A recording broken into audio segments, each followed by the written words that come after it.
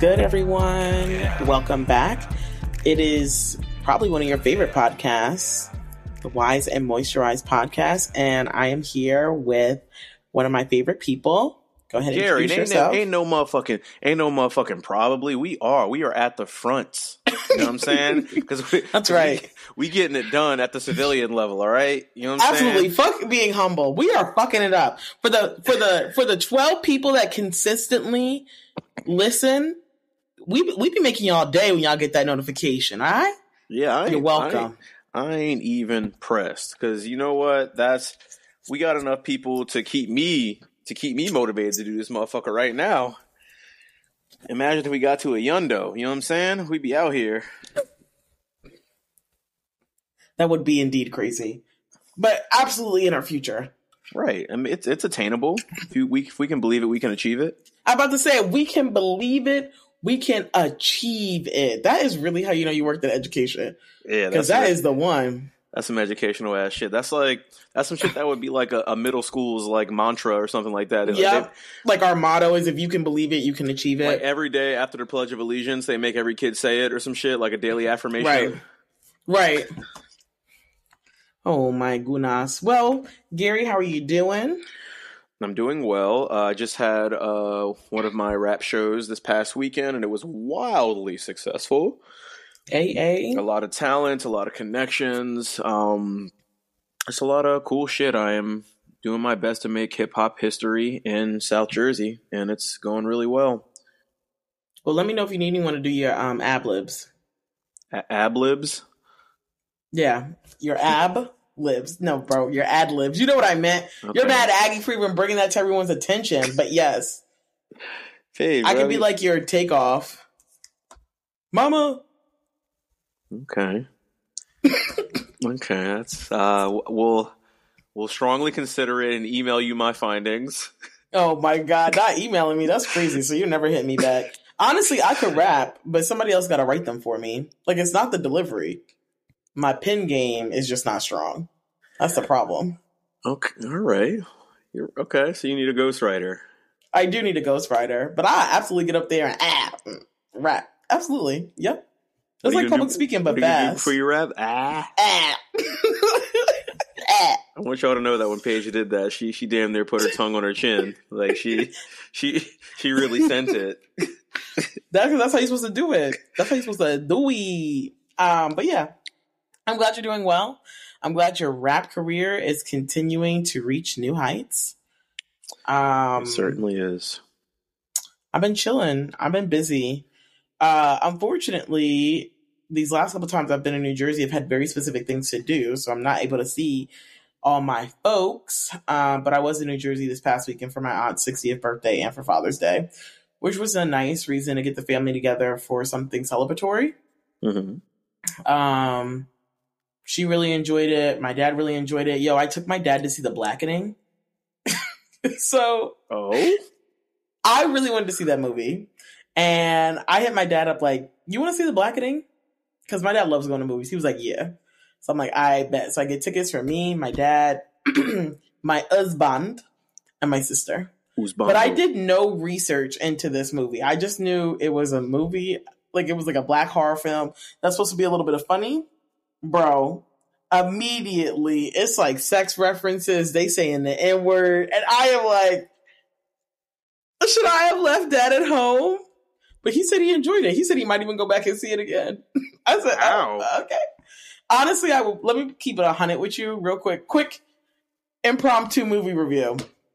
Gary put a spoiler thingy. I'm probably not going to spoil it, but put a spoiler thingy in the description.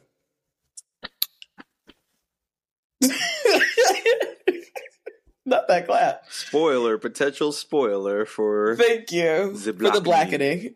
It's good, but it's also like cheesy. Like, it very much gives scary movie vibe. Like, enjoyable. Like, the first scary movie was enjoyable. Mm-hmm. But like, it also was kind of like low budget. Right.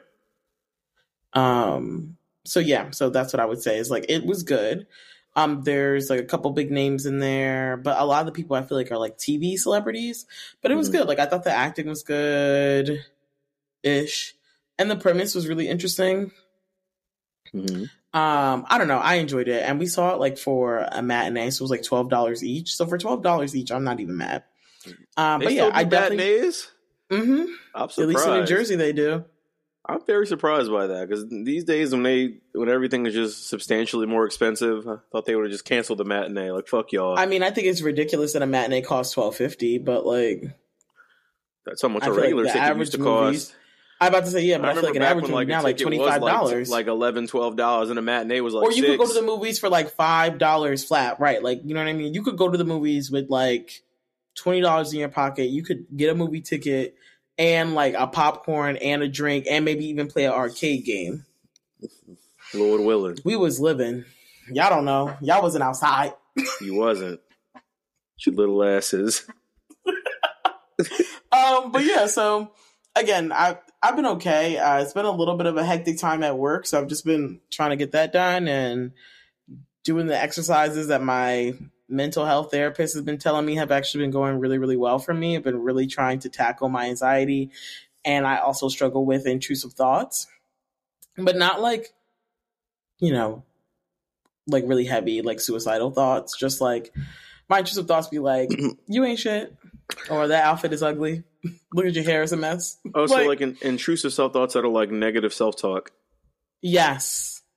Like a lot of self-doubt, self-talk. And so like one thing I actually am really proud of, by the time this comes out, I don't know what week we'll be on, but this particular week, I work fully remote, but like I have a lot of stuff to do because it's the end of the half and it's the end of our fiscal year.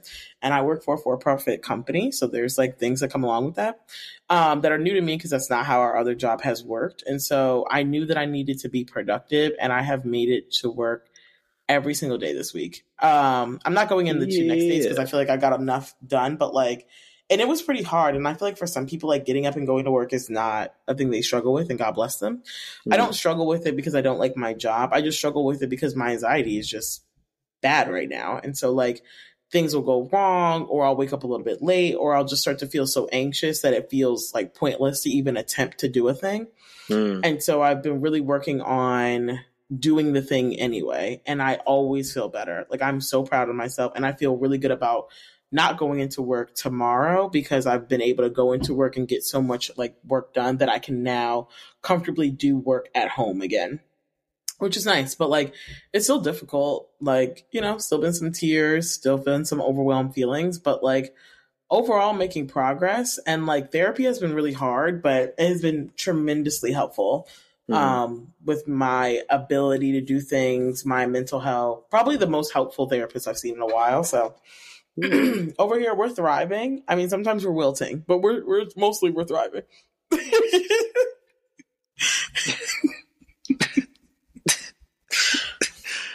Paige did a motion for wilting, and then I wilted right after her way harder. Yeah, he did. He wilted at me way too hard. In solidarity.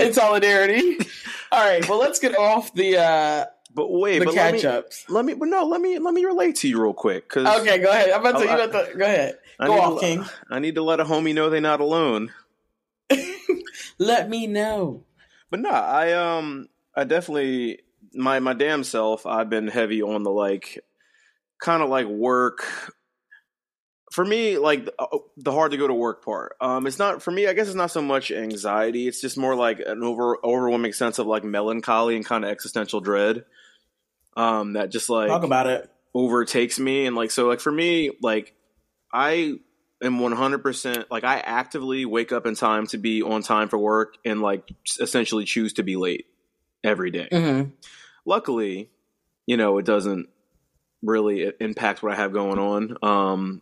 Like if I'm like late or whatever, but it's just like for example, like I'll wake up in time I've kind of mapped it out to where I know how long it'll take me to wake up, shower, get dressed, get my shit together, be out the door. But like I'll stay in the shower longer and just kind of rotisserie myself while I'm thinking about life, knowing damn well I'm taking too fucking long. Knowing damn well, like by the time I get out the shower, there's just no feasible way for me to be at work not 15 to 20 minutes late. But I just do it anyway, and like I do it every morning, and it's like it's not like I don't know I'm doing it. It's just like I'm just like that's just what work does to me. Like I wake up with every intention of doing the right thing, but then it just doesn't go that way. I get there, And I'm just like, yep, I did it again. Well, question. I have a question and a thought. Do you get to work like late around the same day every day? Like, are you always there between like 9:20 and 9:30, or are you getting there at like 9:20 some days? Or are you getting there at 10? Like, oh no, it's never that deep. It's always like the same amount of late. It's always like maybe 20 to 30-ish minutes late. Okay. So then yeah, what my therapist would challenge me, and so I'll challenge you, is to say that you actually get you get to work on time for you. Like, obviously, like, you coming in at 9:30 is not an issue. So, like, who's to say that your, like, start time is at 9:30? But, like, I used to also feel bad, like, oh, I needed to take a little extra time this morning. And maybe, like, right now you're in a season where that's every morning. Mm-hmm. But my therapist would say, like, well, what's wrong with that? Like, identifying that you need that. And if taking that additional time makes the rest of the day bearable or is going to put you in a space that's better than where you currently are, then, like, wouldn't you say you're doing the right thing? I mean, high key, yeah, because like, I think in my head I was kind of starting to think that way, but I just kind of felt like I was just fine being an ass. But I was like, no, we use positive language over here. Absolutely positive self-talk. Because for me, it feel on time. I ain't gonna hold you. Like, I was gonna say, I mean, if you're getting there around the same time every single day, and it's not interfering with your job, it just sounds like that you modified your start time to 9:30. And because I know you still work in higher ed, there's no need to nickel and dime you for that time, because I'm sure you're giving it back in other places. Oh, absolutely. Yeah. So it sounds like you've actually been getting to work right on time, and you've increased your morning routine to reflect your needs. I'm proud of you, Gary. Hey, this is the kind of support I need. That's what we call reframing. When I walk the fuck up out of there, I'm gonna call you too. Like, yeah, Paige, make this make sense. And don't you worry, boo. I will answer the phone and help you out. I'm gonna be like, yeah, I snuck somebody today. Tell me why it was a good idea. Oh, that's crazy. But honestly, you saying that is a perfect segue to our next wild ass topic. Let's get it. So again, not certain when this is going to come out, but I feel like this will be relevant no matter what the time is. I want to talk about that submersible, the submersive. It's not allowed to be called a sub, so they're calling it a submersive. But the Ocean Gate subway, not subway, Ocean Gate submarine issue. Yeah. So are you familiar with this issue? I certainly am. It's been all over the interwebs. It has been. Again, not certain when this is going to come out, so I will provide some context for our listeners. You probably have heard of this, but there is a company called Ocean Gate, and they have created this Titan submarine that is to be used for tourism to basically the bottom of the ocean. So they're essentially doing what SpaceX is doing with space with the ocean. And so this happened on Sunday, June 18th. They went out to the Titanic. So the Titanic, the reason why this is pretty important is because I didn't know this, but the Titanic sunk in very, very deep water. It's about 12,000 feet below sea level, like underneath the water. So like, we don't really have, as a society, we don't really have a lot of vehicles that can make it that far, let alone manned vehicles. So the fact that they were taking this trip was pretty extraordinary, because there has not been many trips down to the wreckage, because it's just logistically a nightmare to get living people down there. Because it's not even a depth of water where, if God forbid something happened, you could swim up underneath that kind of atmospheric pressure. Like, the human body cannot withstand. Like, you just immediately cease to exist. Yeah, you get crushed. Yeah, like you're exactly like you're like a soda can on a highway, though. Like, not like just somebody's foot, like on a fucking highway, like a tractor trailer hit your ass. Right. And so basically this company has decided to privatize this. And so they've created this Titan submarine that can fit up to 5 adults who, while sitting crisscross applesauce, is about the size of a minivan. It is run by a Logitech game controller, similar to Sony PlayStation, but it's actually knockoff. And like, there's only one window, and they use basically like this Dell computer system.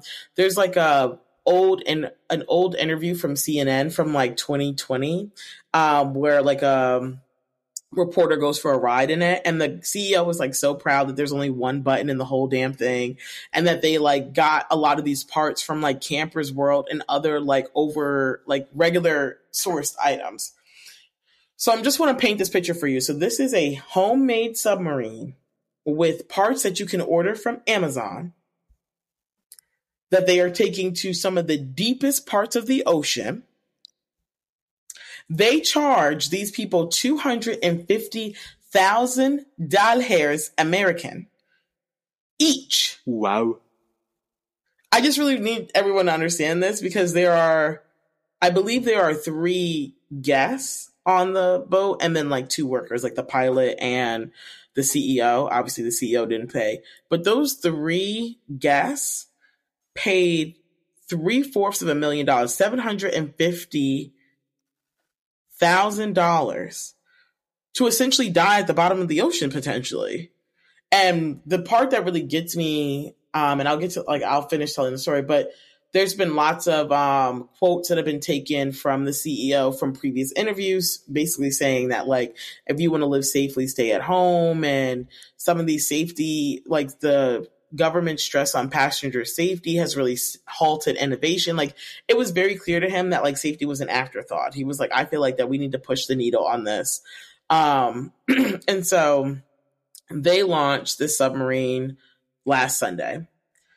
While in the middle of this voyage, which takes about 8 hours, they lost contact with the base, which is also not uncommon apparently with this submarine because apparently because the water salinity and density is different than air, it actually makes messages very difficult to be transmitted. That's why they also don't have GPS. That's why we don't know where they are, because you cannot use GPS in water. Who would have thunk?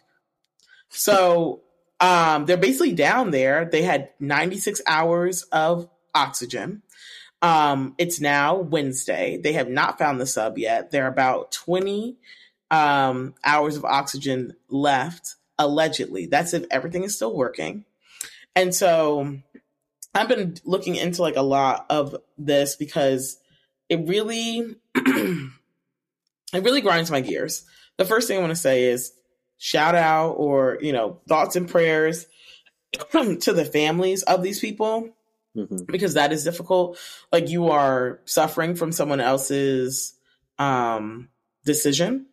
All the 3 people on there, I think one is a French, like, I don't know, fisherman or something. He's like a French person who do something with the water. I can't remember exactly who it is. And then it's like Pakistani's like richest like man and his son. And then the CEO of the company and the pilot. And so like the pilot, I do feel bad because, I'm assuming you're a working person. So my heart goes out to their families. My heart goes out to the families of everyone else. But to the people actually on this, the adults on this thing, I'm struggling having sympathy for them because they paid to do this. They signed an extensive waiver that on the first page apparently lists 3 different ways that you could die. And they really decided to try to privatize the ocean, something that we know nothing about. Rich people don't have boundaries.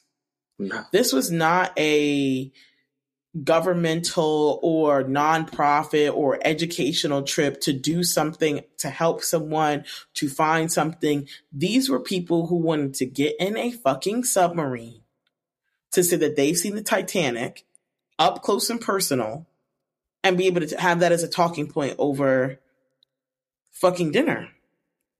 And what bothers me is that we're using government resources. They have mobilized the Nova Scotia, Canada Coast Guard, the American Coast Guard. They're flying planes. They're dropping drones and buoys to try to triangulate. Apparently, a submarine from a different country has picked up on some faint tapping that may indicate that the people inside are still alive.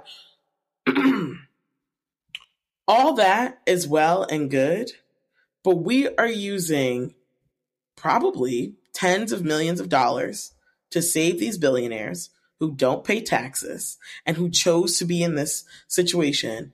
When I know right here in America, there are kids who don't have money for lunch, who don't have a clean place to sleep at night. There are people who are being denied health care and are homeless, denied the mental health care that they need. People are just losing their rights here. And we are using tens of millions of dollars to find people who essentially willingly went to the bottom of the ocean a fucking tin can. Yep. I have more thoughts, but go off, Gary. I just had to get that initial out because I'm really pissed actually about it. Yeah, no, that's wild. These niggas really might die trying to flex. And really? That's just really the cliff notes of it. Like, some rich niggas got in a sardine can, got dropped in the ocean, and might perish trying to flex just because they wanted to see where Jack and Rose got it on up close. Right. And it's quite bananas. I definitely agree with everything you said. It's definitely just logistically, it's a very odd usage of resources and materials. Also, social media niggas play too much, of course, because there's already jokes. So many memes. There's so many memes. Facebook been wilding all day, and I'd be lying if I said I didn't snicker at a few because niggas play too much, bro. And I hope and pray that everybody is able to make it out of this alive, and that, you know, a valuable lesson is learned here. But man, it's doubtful because it's the fucking sea. I have sympathy for the families. But some of the things that I've been seeing, some of the discourse that I've been seeing is like, this is what happens when privilege goes unchecked. Like, this is white supremacy being unchecked. Think about it. You all are trying to turn outer space and the bottom of the ocean into tourist attractions. Yeah.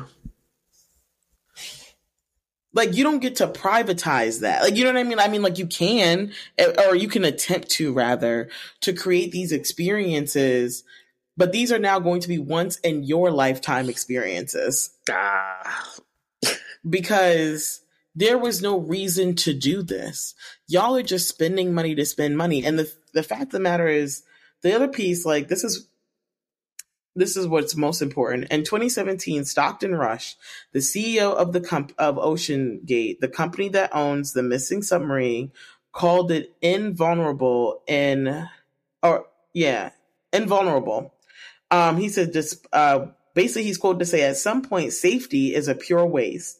I mean, if you just want to be safe, don't get out of bed and don't get in your car. Don't do anything. At some point, you're going to have to take some risks. And it really is a risk-reward question. Exactly. And with that, I ask, what is the reward of going to see the Titanic? You can't take anything with you. You have to look out of a tiny peephole. You're in the darkest, coldest part of this ocean with no one else around. I'm sure you can't even take really good pictures. Not to mention, have you no fucking reverence? Do you know how many people died there? Believe in God, believe in whatever, but all these white Christian men, a lot of the times, who be believing in God, allegedly, if you believe in the Holy Ghost, then you believe in spirits. Like, you know what I mean? Like, would you take a trip to the center of a graveyard? Like, y'all down there disturbing the peace in a very trauma-filled area. Like, you know what I mean? Like, even if you don't believe in energy, there's no way that many people die in a space and it does not impact the, like, vibes around it, period. Yeah. I just, like, the whole thing is just like, and then the worst part about it is it's on every news cycle. Like, again, everybody's been scrambled and mobilized when you literally have people who are dying on little boats from Haiti, from Cuba, from any other country that we see, who are getting turned around, who are getting captured by the Coast Guard, who's like, you know what I mean? Like all these things. And it's like, so we have the resources. Y'all are trying to rescue people from a point in the ocean that we only have 3 vehicles that can make it there. And like most of them aren't manned. Like even if they are alive down there, there is no way we would be able to get them. Yeah. They have pulled up pieces of the Titanic, apparently, but the most recent one took 3 years logistically to figure it out. It ain't looking good. That's what I'm saying. It's like, and you have to wonder, like, what was the reason? Just to say you did something? Just because you can say you did something doesn't mean you can't. And the part that, like, I think that grinds my gears the most is that people out here are busting their ass every month to make ends meet. And you got so much money, you accidentally killed yourself in this weird submarine experiment. Because the thing is, like, this is not plastic surgery that people do all the time, even though we know people like die from that all the time. But like, you know what I mean? Like, this is not like a tried and true method. Even SpaceX was slightly more safe in that we have had like aircraft that has been able to like break the atmosphere that allows for like weightlessness for like a matter of seconds. It's not like very long. Mm-hmm. But like, you know what I mean? We've been putting humans into space for significantly longer than we have been able to reach the bottom of the ocean. Mm-hmm. And so it's just like, for you to say so blatantly that safety's not a thing, and it's very apparent that there has been very few safety precautions. And that's the other piece that bothers me, is that, I mean, the CEO was going to do it no matter what. That this seems to be a money grab. I think it's great justice that he's at least on this. Because God forbid, in a different situation, it would be like a lower income worker or something, and like rich people, like, you know what I mean? Yeah. 1, 2, the other piece is that all you adults sat there and read the waiver, and like, I'm wondering, did you do any research beforehand? Like, that's what I'm thinking. I'm like, did it never occur to you? Like, you really let this white man convince you that you were going to be safe in the bottom of the ocean? Like, help me understand how y'all got there. This has got to be some 100% thrill seeker shit. Like, they had to be some like adrenaline junkies or something to be like, one of them people that just free climb mountains and shit without no type of safety harnesses or equipment or, I don't know, something. Because, like, yeah, to have everything presented in front of you of, like, what could go wrong, still go through that, just don't really add up to me. And somebody, and for that matter, just somebody, whoever the CEO dude you said that had that wild quote about, like, disregarding safety, it's like, that's a wild position to be in, to be so, like, rogue and rebellious. To, like, be that person and be all like, oh, you know, no nuts, no glory about, like human safety in the name of like scientific innovation is a bit mad. Like, that's kind of problem speech when it results in this kind of like action happening as a result. Well, see, that's the issue, is that as a capitalist society, we value what people have and what they can bring to the table, not what people truly are. So there is this very interesting correlation between people who have hundreds of millions of dollars and intelligence. They are constantly pushing this narrative that because I have more money than you, then I must be more intelligent than you. When in reality, you're probably just a criminal. Yes. And that's a different story for a different day. Because I would argue that this is fraud, and I would sue the shit out of that company. But that's neither here nor there. But the long story short is, like, we saw it with Elon Musk when he brought Twitter. He bought Twitter because he swore he could run it better than everyone else, even though he paid like way more than it was worth, and he basically just ruined it. Or how he also felt like Elon Musk has like 10 kids because he feels like it is like part of his responsibility to like keep his gene pool alive. Like something that we have to understand as a society is people's wealth has no correlation to their actual intellect, because we don't give money on an intellectual basis. Like that's the thing, is like we've convinced ourselves that people earn their money. And the thing is that people don't earn their money. Quite often they steal it. Yeah. And the best, like, you know what I mean? And the best thieves don't know. It also doesn't determine their ethics and morality is either. Right. Like, people often equate, oh, he's a billionaire, so I respect him. I automatically respect his opinion. I automatically think he can do no wrong, or that I think that he knows something that we don't, that allowed him to elevate to that level. I see that every day on fucking Facebook. Every time I see an Elon Musk stand, oh, I like the fact that he's a billionaire, but he still just does whatever the fuck he wants and has all these fuck the government moments. And it's just like, man, if you don't... Anyway. Like, y'all are missing the entire point, but I think this is a hard lesson learned. Let this be a clear sign of Darwinism. And I think we need to, again, rethink what we're allowing as a society. Like, look at this. Like, rich people are the ones who advocate for less regulation because they want to be able to make the most money. And that is going to directly come back and bite them in the ass. Having money does not save you from stupidity. And it was not smart for them to get in a submarine to go. And that's the thing. Is like, it's one thing to be in a submarine and go a little bit deep, but you guys decided to go to one of the deepest parts of the ocean. I mean, like, it's like hard to fathom how deep it is.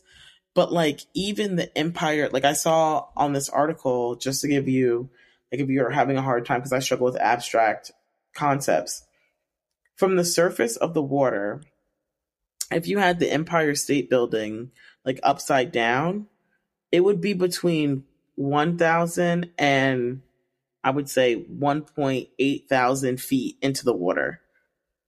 The wreck of the Titanic is 12,000 feet. So like, it's like, there's nothing touching that. Like, it's further than where we think great giant squids are, and further than sperm whales can dive. Like, it is a place where it is dark. There is no sunlight there. Like, it is a part of the world that is not explored because we physically cannot like withstand the pressures there. And so it's something that needs to be taken seriously. And I think like, you play stupid games and you win stupid prizes. And so again, I am sorry that someone is going to lose their husband and dad and brother and son from all this. And that's going to be very difficult. But this was dumb. This was ill-advised. Tragic rich nigga problems. Exactly. Like, this is not really something that, right. Like, this is not like the Apollo 13 or whatever Apollo one that blew up in the atmosphere. This is not a scientific mission. They have no, intentions. That's the word I'm looking for. They have no intentions to better society. The only thing they want to do is line their pockets. They want this to be deregulated so they can load up more rich people into these tiny tin cans and bring it to the bottom of the ocean. I mean, honestly, I don't hate the plan, but I don't want to be a part of this. Nor do I. Well said. But thank you. Yeah, I really had to get that off my chest. I see. I get it. These tragic rich nigga problems are. Yeah, this is one of those firsts. One of those new things that are like, oh, that's a different thing. I can't even say thing to worry about because none of our black asses will ever be on the sardine can in the ocean. Because we just can't afford it. That's not how I'm trying to meet my ancestors. At all. So, all right, what's next on the agenda, Gary? Yeah. So I want to talk about some important things that happened in hip hop culture. Namely, Jack Harlow, the white boy rapper from Kentucky, who has been all the rage for the last couple years. You may know him for his biggest songs were "What's Poppin'" a couple years ago, and then he had that song "First Class" where he sampled Fergie. Kind of his, I guess those were like his biggest hits. But I'm a big fan of him. I thought "Best Friend" was also a big one too. Oh, okay, "Best Friend." Yeah, I guess maybe I didn't identify that one as a major, but anyway, anywho, me and Paige are both Jack Harlow fans. And he just put out his album called Jackman, I think maybe a week or two ago, something like that. Can't remember exactly how long ago it was, but very good album. But there's a song on there that I want to talk about called Gang, Gang, Gang. So right now, podcast homework, you have permission to pause right here, listen to the song Gang, Gang, Gang by Jack Harlow, and then come back because it'll help you understand the conversation a lot more. So do that now. Okay, welcome back. It's these claps. It's these claps for me. You like how I did the clap? I do like how you did the clap. So welcome back. We're gonna say welcome back, assuming that you listened to the song. Even if you didn't, you'll still rock with the message overall. So the song "Gang Gang Gang" is essentially about the main hook is like ride for my dogs, slide for my dogs, die for my dogs. It's like kind of about how like this unspoken man code of like loyalty to your boys, like, holding down your homies, we'll be friends for life, I'll always have your back. Kind of these just like, these values that we create as men. But then in the verses, he talks about these very like horrible things that learning that your friends have done these horrible things. Like, for example, sexual assault and pedophilia, namely, are the ones that he talks about in the song. Like, a guy like the scenario of finding out that somebody that you went to grade school with or been friends with since you were just like in diapers has been convicted of a crime as egregious as like rape or like like sexual involvement with a child, and how once that happens, all that gang gang gang stuff goes out the window. And of course in the songs he gives these very extreme examples, and like there's a lot of kind of vivid imagery to it that kind of it really kind of makes you think like, damn, it really does construct that whole ride for my dogs, die for my dogs thing. And even in the song, he says like, it's like, it's love is unconditional until it has to be conditional. And like, it's, for life until it ain't, I can hold you down, but with an asterisk, like there's certain things that are unforgivable in life. And I just think it's a very important conversation. Like I'm a rapper, as you all know. Hip hop culture is a big part of my life. Rap's still a very young genre, and there's still a lot of innovations being made within rap music. And I personally love when a fresh take happens in rap, because you don't see that a lot. A lot of rap is of course about like partying and love and drinking and drugs and sex and all that type of stuff. So, there's not a lot of takes and there's not a lot of perspectives that haven't already been said in rap music. But whenever there is one where I feel like someone truly is the first person to talk about something on a song, I always really appreciate that, because, it always sparks conversations that need to be had. And so for first things first, kudos to Jack Harlow for making that song, because I think it's really dope and really important. And then secondly, now that we've talked about the song, I kind of want to get into that subject matter. Specifically because as a man, I have a lot, I have a deeper glimpse into the male perspective. I've seen, I've been in a room full of men and seen that quote unquote locker room talk about certain shit. And and you don't even need all that. Sometimes you can just look at social media and see how people sometimes defend other men when it comes to really egregious things. We talk about Tory Lanez on here a lot. And think about how often we talked about men coming to the defense of Tory Lanez, even though he shot somebody, and being like, oh, he ain't do it, she set him up and all this other type of shit. And it's like, think back to Chris Brown. Oh, Chris Brown don't need to beat or rape nobody. Chris Brown can get all the pussy he wants in the world. Why does Chris Brown got to rape somebody? Like, all people idolize certain men and just refuse to see them as anything but perfect. And that's just the ones that we see in like society, as far as like celebrity and things like that. But think about how often as well people refuse to believe that their homeboys are capable of doing something wrong. Like being told by a girl that, your homeboy did something creepy or like kind of like did something that invaded her personal space or her body. But nobody wants to believe it because they want to believe that their homeboy would never do nothing. No, he's not that type of dude. You must have you must have had the wrong idea about what's happening. And like, it's just things that happen. It's ugly, and everyone likes to play that game. Like, I saw comments on the music video for that song of the dudes being like, damn, Jack Harlow, what kind of friends you got? You know, with like laughing emojis and saying like, oh, you got some fucked up friends. Like, completely missing the point. Completely missing the point, because these people live among us. They could be your homies. There's a chance that somebody that you are friends with right now did some creepy shit that you don't know about. Maybe he didn't get convicted of a crime or anything like that, but it did happen. There could be a woman or a person or anybody out there that experienced that thing from this person and you don't even know about it, but you're still riding for your dog. So, Paige, what do you have to say on the topic? I mean, when I agree, I do understand the concept of like that shift in your reality, right? Like, it's like if somebody were to come and say like, Gary beat me up.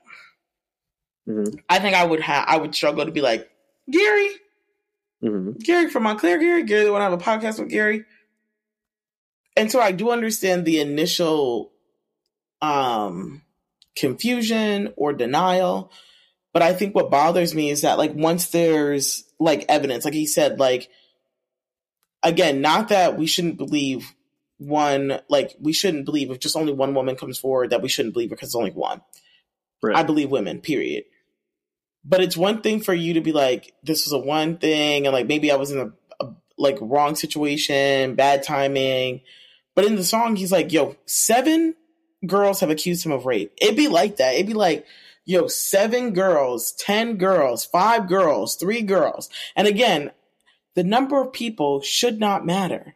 But I am a human, and I can understand your initial response is to want to defend someone who you care about, because you would hope that you're not friends with someone who's like that. But I think a lot of times the evidence be there and that behavior be there too. Like, this kind of fits into what I've been seeing on social media. The girl Sukiyana, who's like a porn star rap artist. I don't really love her because I feel like she does a lot of ghetto shit, and I feel like when black people are doing overly like extravagant ghetto shit, it's like pandering for whites. But long story short, she was at some kind of event, and I guess he's a rapper. I think it's like YKO Cyrus. What's his name, Gary? What? His name is YKO Cyrus, Paige.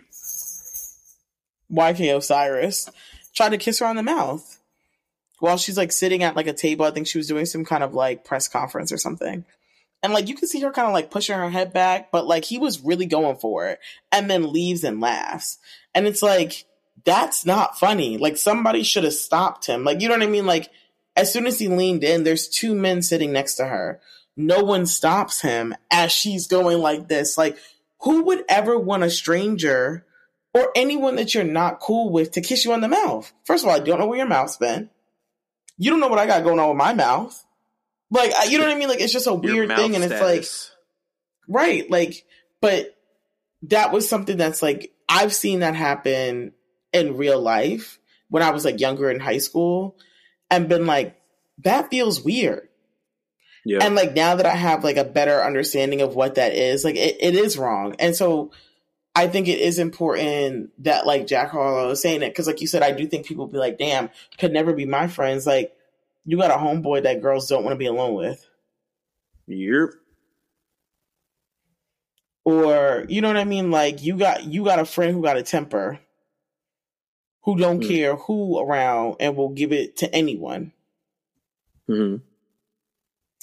And I think you have to be mindful. I mean, same thing, like, again, I can't speak to like the pedophilia thing, but like I have to imagine the same way that R. Kelly was hanging out with young girls, you may or may not have a friend who every time you see them with someone, that you got to ask them, like, is that person an adult? Yeah. It's one thing to be in the short grown-ups. Because I got some friends who are short grown-ups. Shout out to my friends who know them. But I have a friend who's like 4'9", 4'10". So I like, but they look like women. Right. But like a young face, like, you know, you got a friend who's like, oh, every time you go out with him, you know you gonna get carded. Mm-hmm. Or you know you're gonna have to listen to the newest teeny bopper shit.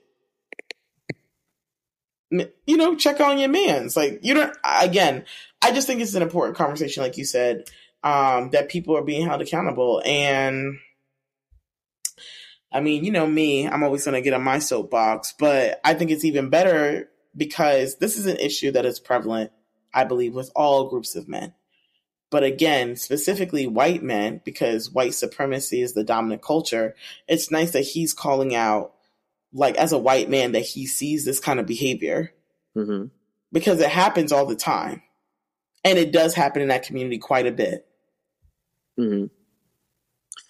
And I think, again, that speaks to, like, what we were talking about with the billionaires. I think white men are at the top of the food chain, and so they feel like they can get away with anything. They can do whatever they want. And that includes going to the bottom of the ocean or trying to fuck a kid. So, again, I think it's an important conversation. And I mean, I have to imagine you're not doing that for clout, but I hope that he's also maybe using some of his influence or money to either donate to spaces that will kind of support, you know, providing men the resources so that they can call out their friends and address it and, you know, be positively confrontational or confrontational in a way that's effective. Because confrontation isn't bad. It's just the way that you handle it.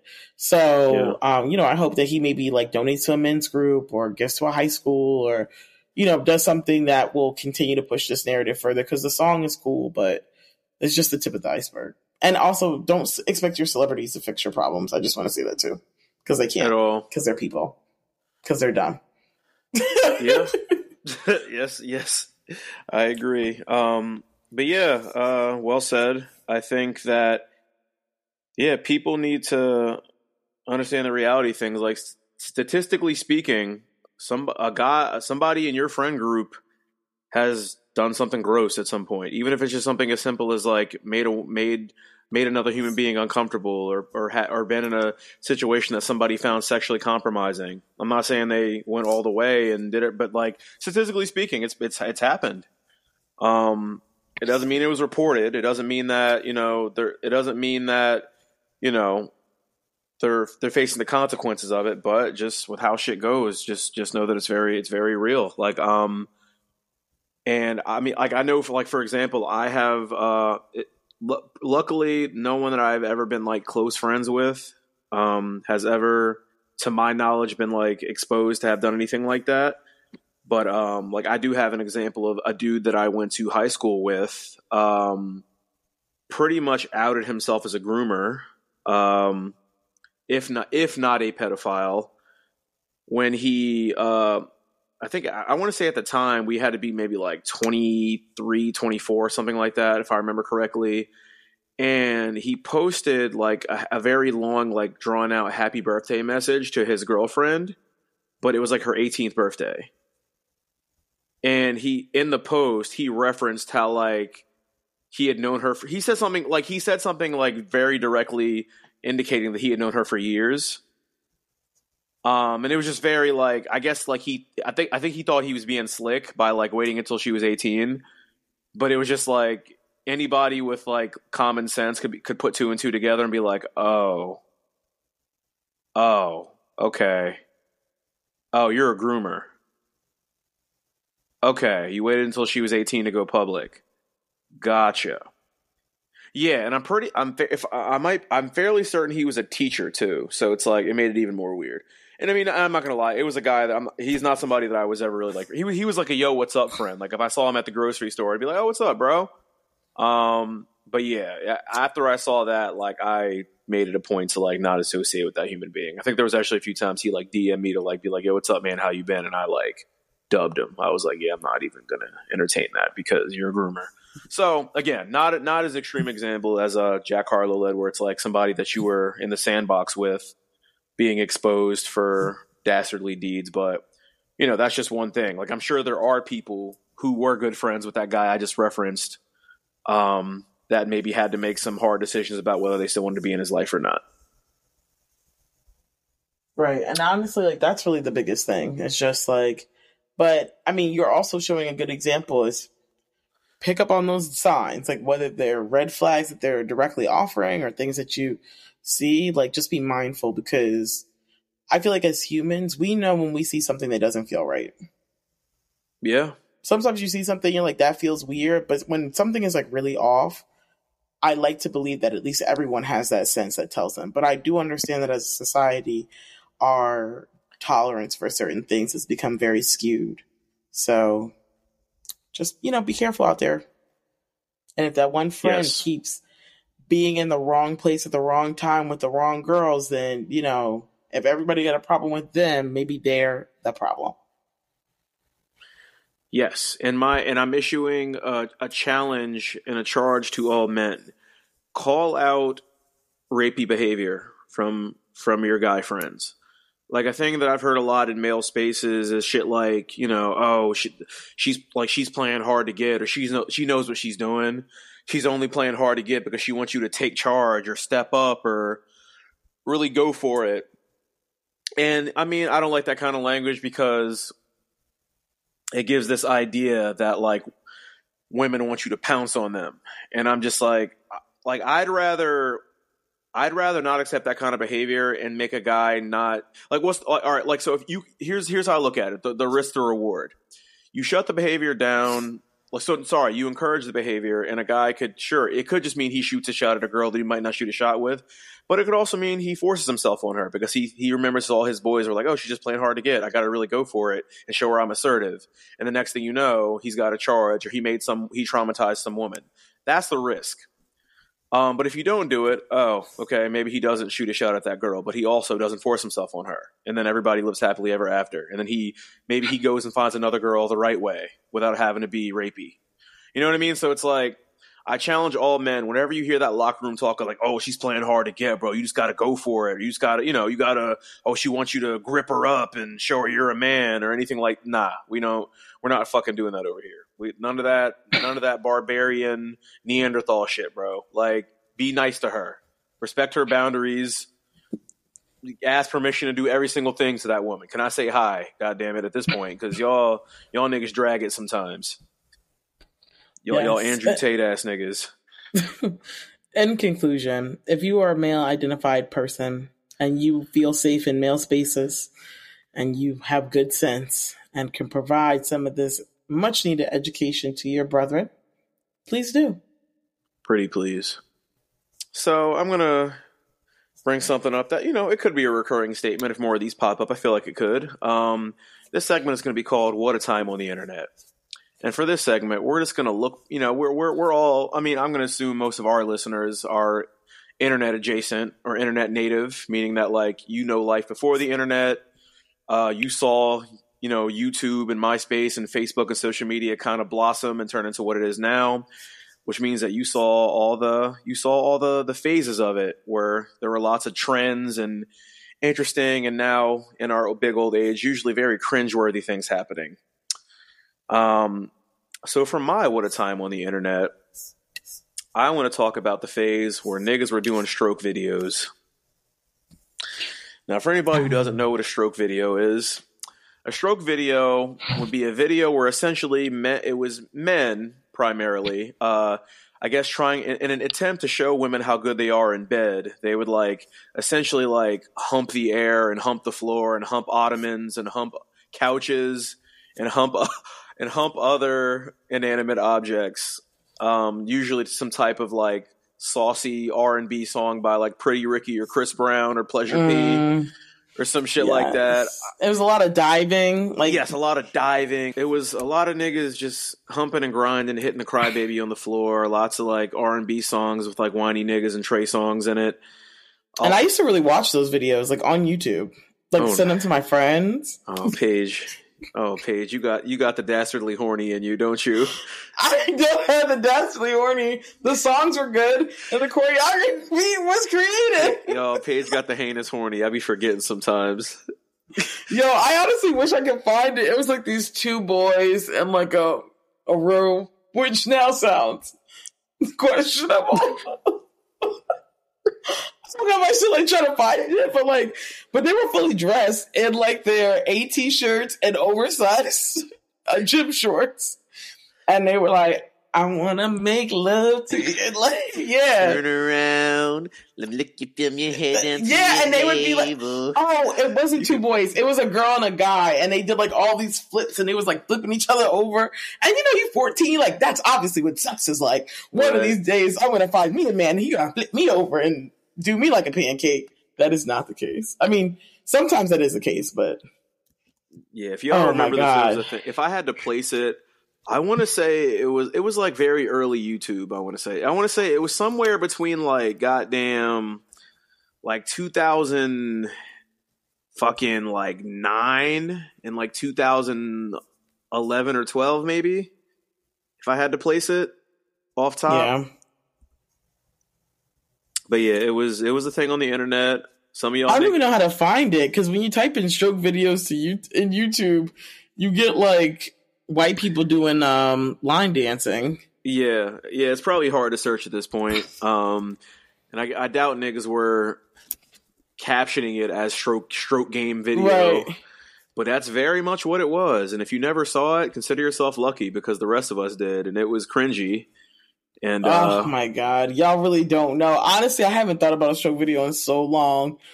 Oh my God, what a time. What a time on the internet, Gary. Like, this is a good one. Like, this was such a good one. Because I really have forgotten that I would watch them, but I would. I did. I know, Paige. I watched them. You did. I did. And I rolled my eyes at every single one I saw. Oh, they were so good. You could get them on Facebook. Yes, a lot of the ones I remember were niggas putting them on Facebook. Putting them on their personal Facebooks. And this is back before Facebook is the app it is now. This is oh my God, that was also Facebook. A time. Honestly, yes. This speaks directly to what a time, or on the internet, mine. So every so often, speaking of how Facebook was really like, Facebook really ended up being just like MySpace, but you couldn't have backgrounds. Like, it was ratchet. It was like, it was crazy. And so every once in a while I'll get like a Facebook memory from like, honestly, not even 10 years, because 10 years ago would be 19. Like, it'd be like 13 years ago, 14 years ago. And all my captions, or rather all my statuses, are capital letter, lowercase letter, capital letter, lowercase letter. I used to spell baby with an I. It'd be like, going to see my baby. Oh. Paige, you was ratchet. I was Paige from the book. I don't know if y'all used to do that, but when people introduce themselves in high school, they'd be like, I'm so-and-so from the book. Like, you say your book name. Because honestly, Facebook used to be the book. Like, y'all really don't know. Y'all wasn't outside. We sound so corny and ratchet now. We do sound so corny and ratchet, but I remember when it was the book. It was like that back then. And Paige is especially ratchet. I wasn't there, but I believe it happened. That was because we didn't have, like, people don't understand, we didn't have Instagram until we basically went to college. That's true. Facebook, and you had to lie about, because Facebook used to only be able to have a Facebook if you were in college. Then they opened it up to high schoolers. And I actually got mine when I was in the 8th grade because I fibbed the numbers a little bit. I had to go back and change my age eventually, but... Yeah, I remember. I'm pretty sure I made my Facebook in 2007. So at that time, I would have been 16. So in like 10th, 11th grade. Yeah. My, oh my, oh my, oh my. Yeah, what a time on the internet. Honestly, this is a good segment. I like it. It's like short, sweet. It's really funny. Honestly, tell us in the comments or send us a DM or whatever if you were like outside during that time. Let me know what your book was like, okay? And keep it a bean. If you made a stroke video, tell us and about you have it. Tell us about it, and like just let me know what was going through your head. I want to understand the psychology of a nigga who makes a stroke video, because I don't care if it's grainy personally, but I don't care if it's grainy and like the weird like aspect ratio that like TV used to be in. Send it. I want to see it. Even if you filmed it on your Motorola Razr. Yeah, send it to me. No, dead ass, send it. And Paige, hey, for a limited time, Paige will rate your stroke video. Yes, I will. Yes, I will. Because there's a chance she's already seen it. Because she used to be watching the compilations back in the day. I did. Oh my God, World Star compilations. Shout them out. What a time to know on the internet, bro. All right, we're right at the hour mark. Do you want to do the Am I the Asshole? We could. Yeah, fuck it. Hit him with a long episode. Bet. You can keep this in too. All right, so sliding through the Am I an Asshole? This one I found. I don't think it's going to be super controversial, but I do think it will be interesting. Okay. Am I the asshole for refusing to raise my son's child as I raise my daughter's child?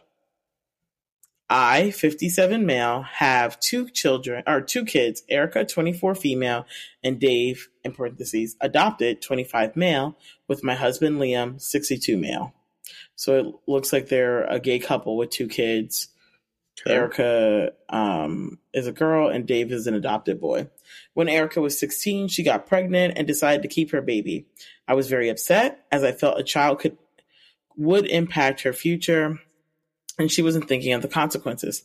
However, after having her son Adam, 8 male, she's become more responsible and my husband helped raise Adam while she did high school and part-time when she completed her degree. She now works and supports herself and Adam. Dave announced recently that he and Anna, 25 female, are expecting their first child. This caused tension in our family. Erica is my daughter from my first marriage and is mixed race, while Liam, Anna, and Dave, Liam, Anna, and Dave are white. Anna went to the same school as my kids and made comments about both Erica and Adam's heritage. And shaming Erica for being a teen mom. Dave told us that Anna has grown as a person and that she has changed, but Erica refused to be around Anna spending the holidays with her mom and was angry that Dave would be in a relationship with Anna after what she did. Anna has apologized, but after that talk, Erica feels the apology is insincere and took too long, but does now attend family events and mostly ignores Anna, but will not allow Adam to be near her. I'm struggling to balance both relationships with my kids. Anna and Dave recently invited us all to their gender reveal, and I thought this would be a nice way to move the family forward as we all agreed to attend. After the gender reveal, Dave asked Liam and I for our car keys as he went to load up some of the baby presents in our car. I was confused and asked why. Apparently, both he and Anna thought that, like we helped raise Adam, we would help raise their new baby. So they wanted to load our car with some of the diaper bags, baby clothes for when we looked after our new grandchild. We told them no, as we are too old now, and they are both financially stable to look after their new baby. While we are happy to occasionally help out, they should be responsible for their own children as they are old enough. Dave says that him and Anna have a lot of student debt and can't afford to take time off and need childcare more. As Erica got a single parent grant to help pay tuition. They called me and Liam unfair as they called me and Liam unfair as they raised a child, as they say raising a child now is expensive and we should help out. Dave has said we ruined Anna's big day as an expecting mom and that we should have at least said no in private, but thinks that at least for the first few years should be hands-on grandparents. Dave also accused us of favoring Erica over him, even though we said the situations are both different. I'm about to retire, and Liam and I have plans for years to go back to our home country, which they both know. I would have said that I was in the right here, but Erica thinks we are being too harsh on Dave and Anna. Also, sorry, listeners. I don't know why that fucked me up the way it did, but y'all got through it. Yes, we got through it as a family all together. Okay. Or am they the asshole?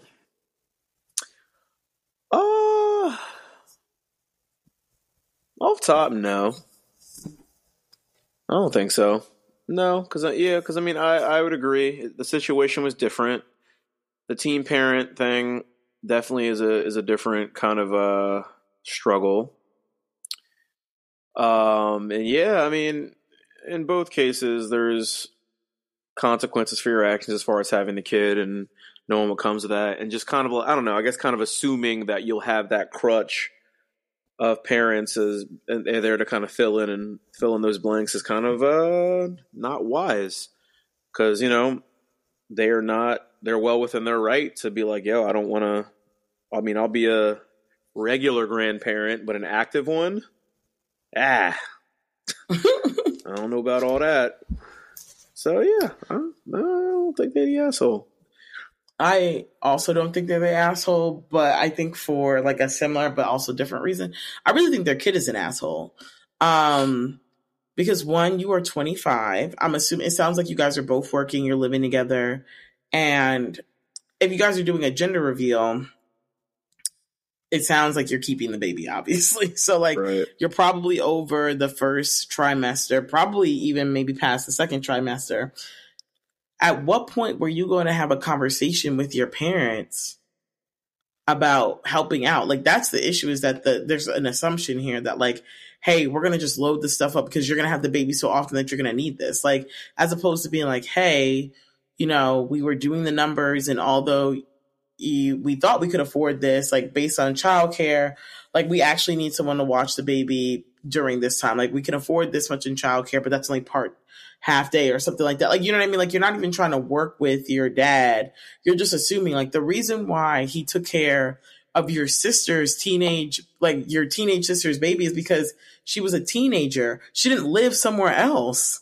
Like, it wasn't like they were like, okay, well, go back to your house and take care of your baby. Like, the baby lived in the house with all of you. So like, if she can't take care of him, y'all, like, it just naturally people are going to pick up the slack. You're not monsters. Also, she's literally a child. Like, are you hearing yourself? It's just a lot of assumptions as opposed to talking to your like dad. Like, it's kind of weird that you're like, oh, we could have said no in private. You could have asked me in private. Yeah. Like, that's the thing. Is like, so I don't think they're the asshole. I do think that again, if they can help, it would be nice, because I do understand it is expensive. However, if you decide to have a child, you can't depend on other folks who are not also agreeing to have a child. Yeah. Like, so parenthood, you always have to have a plan. Like, there can't, like, now what? Like your only plan included them. Right. You didn't plan for a worst case scenario where you had to do it by yourselves. Like, yeah, or you had to ask someone else. The kids are the asshole, 100%. It was piss poor communication, especially when it comes to something that's so like major and something so significant. Right, and like I said, like the baby's here now, or rather, like the baby's probably far enough that deciding not to have the baby at this point would be a very difficult decision. Yes. So, good luck to that man.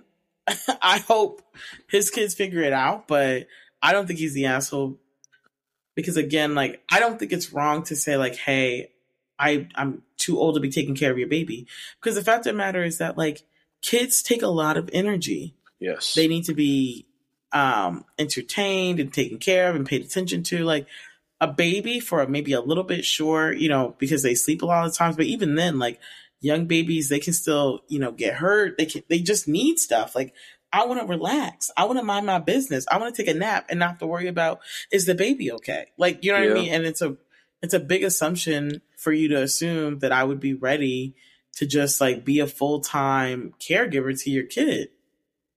Yeah. Without any conversation. The older I get, and I'm only 32, but the older I get, the more I understand people wanting to retire and then not do shit.